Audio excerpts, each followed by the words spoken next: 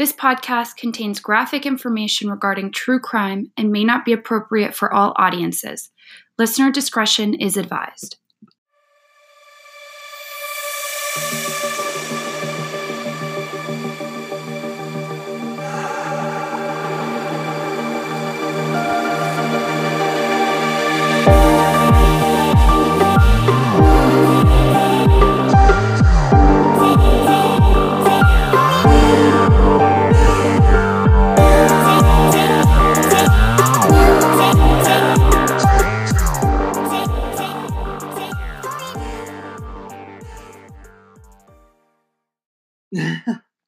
Hey guys, welcome to the second episode of Forensic Miles.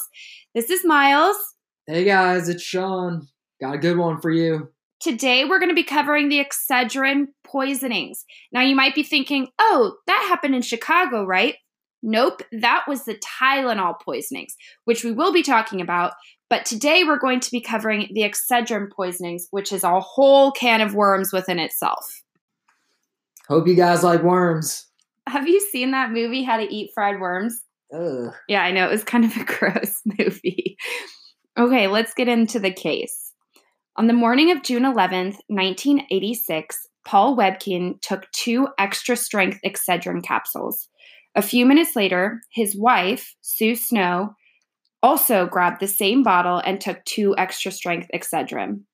6 hours later, she was found collapsed in her home by her 15-year-old daughter. And within a few hours, she was dead. During her autopsy, a technician at the King County Medical Examiner's office noticed something about her body.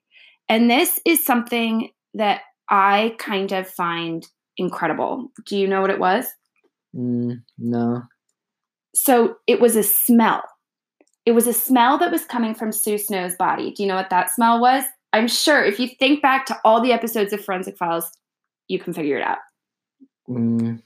Probably some kind of poisoning? It was, but she wasn't smelling the poison. What she was smelling was bitter almonds. And the smell of bitter almonds means cyanide.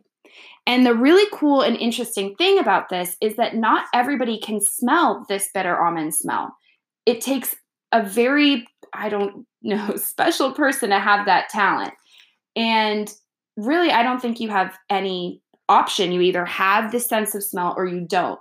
And so it's so lucky that this particular medical examiner was on duty that day so that she was able to pick up on this smell. Otherwise, they would have never known that Sue had died from poisoning. Yeah, I just figured most dead bodies just smelled like a regular old dead body. Okay, gross. Moving on. So right now, Sue's just dead, and what's going on with Paul? So nothing happened to Paul. Incredibly, Paul was not poisoned at all. So he took the 2 pills. Within a couple of hours, his wife takes the 2 pills, and a couple hours later, she's dead. He's not. And from what I know about cyanide poisoning, it does happen rather quickly. And I don't think there was anything that Sue could have done, even if she knew that she was being poisoned by cyanide. It was all the same bottle? It was all the same bottle. So after the autopsy, investigators searched the Snow household and found that the cyanide was obviously from the bottle of Excedrin. The media went absolutely crazy about this case, especially when a second bottle of tampered capsules were found at a store. I think it was called Stop and Save or something like that. Anyway, manufacturers of Excedrin immediately decided to recall the products and came together with a group of other drug companies to offer a $300,000 reward for information. So right now, there are 2 tampered bottles, the one from Sue's house and the one that was found on the shelves of this business. With all the media and the publicity about Sue's death, a woman came forward stating that her husband had passed away from unexpected causes, and they happened to have 2 bottles of Excedrin in their house. And these bottles ended up being the same exact lot number as that of Sue Snow's. Dum dum dum. Yes. So really, when they found out that, Sue Snow's bottle was tampered with, they did promote the lot numbers. So obviously she was able to connect this and thought, hey, maybe my husband didn't die from natural causes. Maybe this was something else. So this woman's name was Stella Nickel, and she said that she had purchased these 2 bottles from separate stores, and neither of these stores was the same store as the one where Sue had purchased her bottle. So this is kind of now interesting. How many bottles are out there that are being tampered with? And, what are they going to do to protect people who already have them on their shelves, or who are currently buying them, or the stores that haven't been quick enough in taking them out of the store? Yeah, takes a pretty sick person to do something like this. Right, but we don't know what's happening yet. So she starts to tell, the story about how her husband dies. So Bruce Nickel was 52 years old, and he died on June 4th. So this is only a couple days before Sue Snow died. Sue Snow died on June 11th, sorry. So there was no actual proof that Bruce had swallowed these pills because, he had died many, many days before Stella had come forward and said that, there might be a connection. But they couldn't exhume his body and test for it? Well, I'm not sure if they could have, but they didn't at this point. And so there was no real proof here.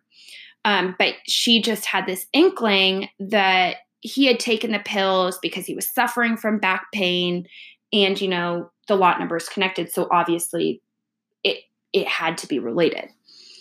Now, these pills that we're talking about, these Excedrin pills, are pull-apart pills. So if you think about it, they're 2 parts. They've got, powder on the inside. So immediately stores started getting, rid of these products and contacting the manufacturer because at the time, these stores would get the products directly from the manufacturer. So there was no real third party in between. So they really thought that, where was this poisoning coming from if it wasn't coming from the manufacturer level?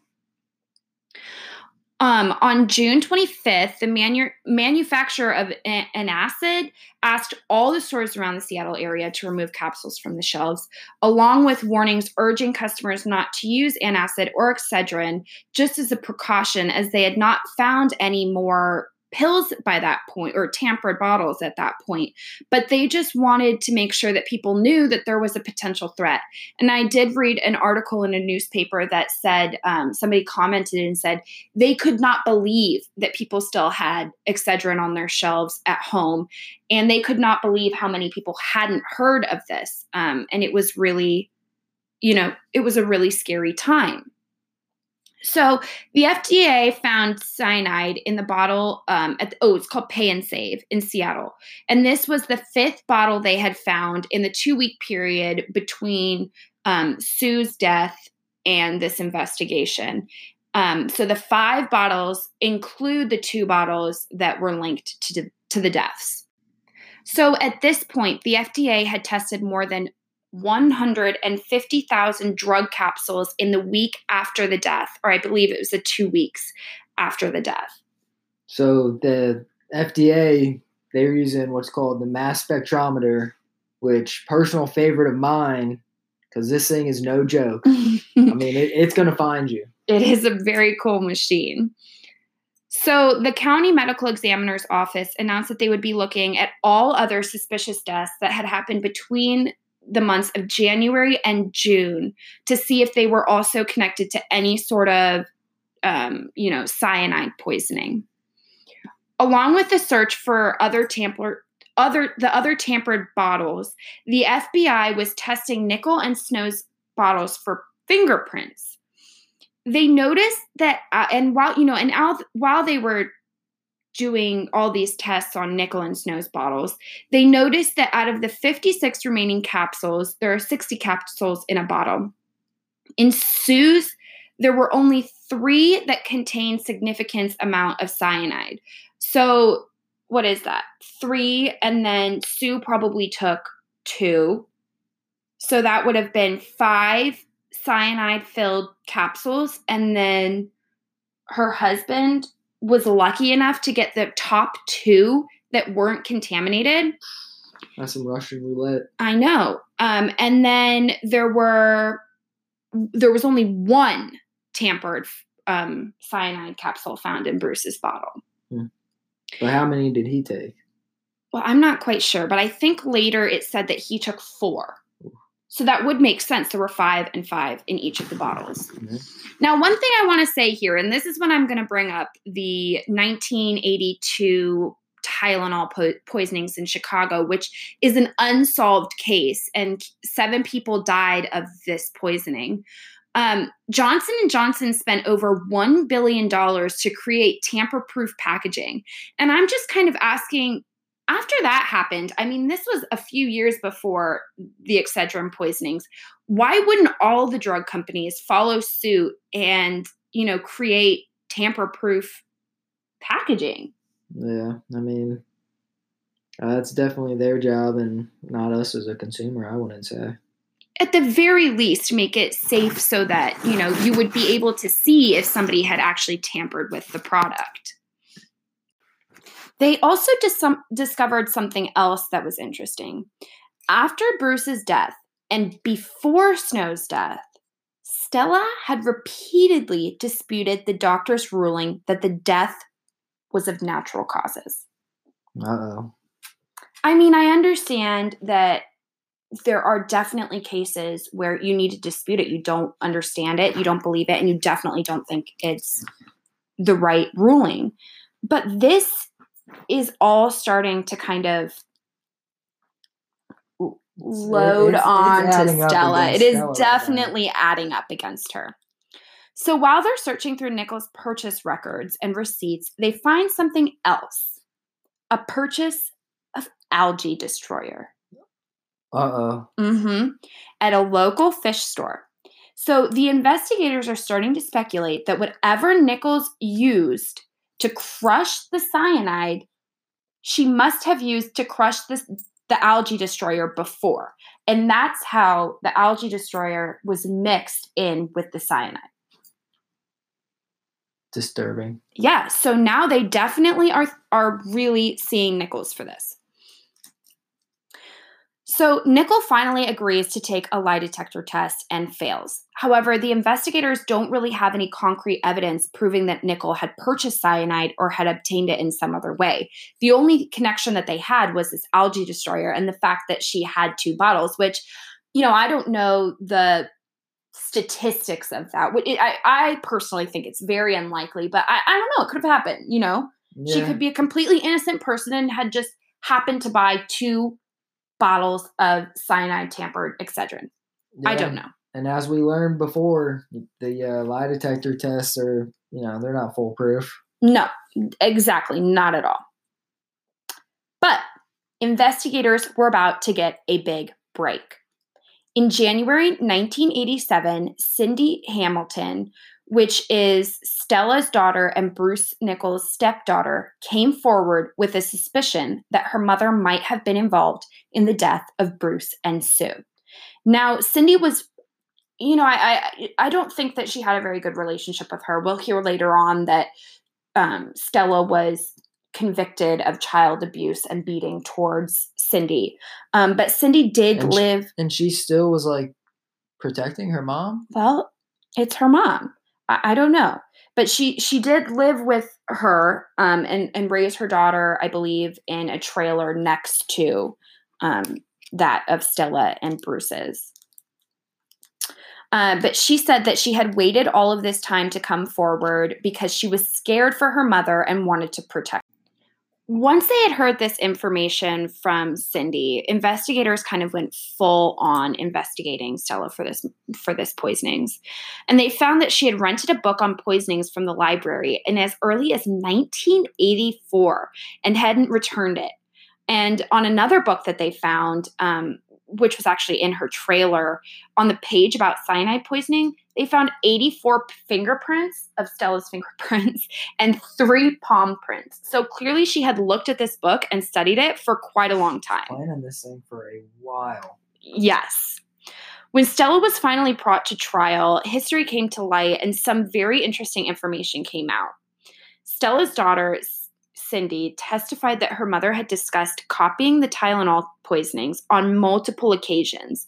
And she had said that it would have been easy to recreate it and it would have been a safe and inexpensive way to kill her husband, Bruce. Is cyanide just like, how do you even come about that? Honestly, I'm not even sure. I don't know. That's a really good question. And if any of you guys out there know, not that we're looking, but really, is it a very difficult thing to come by, or can anybody, buy it? I mean, I'm sure you can't buy it in a store, but I don't know. Maybe like for high school classes? I don't know any reason that you would need cyanide. I'm not sure. Anyway, Stella had said that it would be easy doing this poisoning and putting it in the pills because people aren't looking for people putting things back on the shelves. They're looking for people who are taking them off. In other words, they're not looking for somebody who's, just putting things away. They're looking for thieves, people taking things with them. So she really thought that she would get away with this. And Cindy's mother Stella had also discussed killing her husband on at least 4 other occasions, and she had specifically said that it was to collect on his insurance money. But she needed somebody else to also die to claim the extra money? Well, we'll get there. Cindy said that in 1986, Stella had discussed hiring a hitman to kill her husband, but decided that it would be too expensive. She mused about putting cocaine in his iced tea and play it off as an overdose because Bruce was a recovering alcoholic, and she had kind of come up with this whole narrative in his head that he had switched from alcohol to drugs and now was overdosing on drugs, and that's how he died. But she ended up dropping the idea because Bruce had an upcoming physical for his job, and if drugs were found in his system, he would have lost his job and also his state insurance policy. So in the end, it would have come back to bite her in the butt. It did, but... It better. Cindy said that she believed her mother was capable of doing something like this, but she had really, really hoped that she hadn't, or that she wouldn't have gone through with it. She said that after her stepfather had passed away, Stella had come up to her and looked at her and said, "No, it wasn't what you think," assuming that that Cindy thought that her mother had killed her husband. So this is dating back far, and clearly Cindy had these assumptions for a long time before she came forward. That's crazy. When Stella was on the stand, she ended up coming forward and really giving her full story of what happened. She said that she had tried to poison her husband once before by putting black seeds in capsules and giving it to him with his morning vitamins. But the black seeds didn't end up being poisonous and didn't end up killing him. Cindy, kind of talked about how her mother had briefly considered divorce, but that she decided that she wasn't willing to lose half of what she had fought so hard for. And that, her mother and her stepfather had kind of separated and become more disconnected throughout the years. I mean, that seems like a way better alternative than the route she ended up going down. Yes, divorce. But it's said that Stella had this perception of herself, this is mentioned in Forensic Files, of her being such a beautiful, wonderful, foxy lady, and she wanted to be on the town. She wanted to be alone and live her life the way she wanted, and she wanted the money to do it. And at this point, her husband, and her were not getting along very well, and she wanted out. Obviously, any normal person would just say divorce, but Clearly not what she thought. Clearly she's not a normal person. Sure. Stella's honesty didn't stop there, though. While she was on the stand, she decided to tell the story of how she killed her husband. On June 4th, Bruce came home and kissed his wife. He then told her he had a headache and proceeded to reach for the extra-strength Excedrin. At this point, Stella had already laced some of the pills, so it was only a matter of time before he took one that would end his life. She watched her husband take 4 pills, watch TV for a bit, and then take a short stroll on his patio. From the patio, Stella hears Bruce calling out. He said, "Babe, I feel like I'm going to pass out." At this, he collapsed, unable to speak. Stella called emergency services, and Bruce was brought to the hospital. Upon arrival, Stella was asked to come to Bruce's bedside and keep him company, but she declined, saying that she was too upset and frazzled about the situation. I know. Sick. I know. Within hours, Bruce was dead. But there was one problem. Bruce's cause of death was documented as natural causes. And if she wanted that extra $100,000 from his life insurance, she needed it to be documented as accidental. So she needed more. So she needed to come up with a plan. She purchased a number of extra-strength Excedrin and Antacid 3 and filled some capsules with cyanide. She sealed the containers, re-glued the boxes, and stuck them on the shelves. Now, these were not done very well. But it was well enough for somebody like Sue Snow, who by all accounts was paid attention to detail. She would have noticed if something was off about these bottles, but she didn't, which means that they must have looked really good. Yeah. I wouldn't notice just a small little difference. Mm-mm. I would only, I don't know how she'd get the seal back on and close the box and everything, though. I really don't know either. But what I do know is that Sue Snow was just a random killing who was just brought into this whole story and this relationship because Stella wanted money. And I think that is so heartbreaking. This wonderful, beautiful woman. And Bruce, he had his whole life to live. Sue did too with her daughter and her family. And she was taken by this horrible woman, Stella Nickell.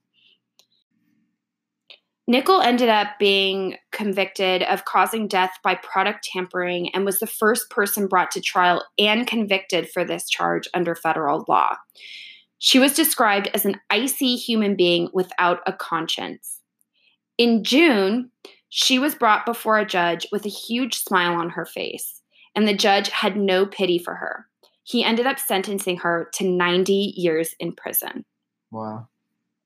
That was like tampering and a straight up murder. Absolutely. That's, I don't know how she didn't just get death sentence. I don't know either.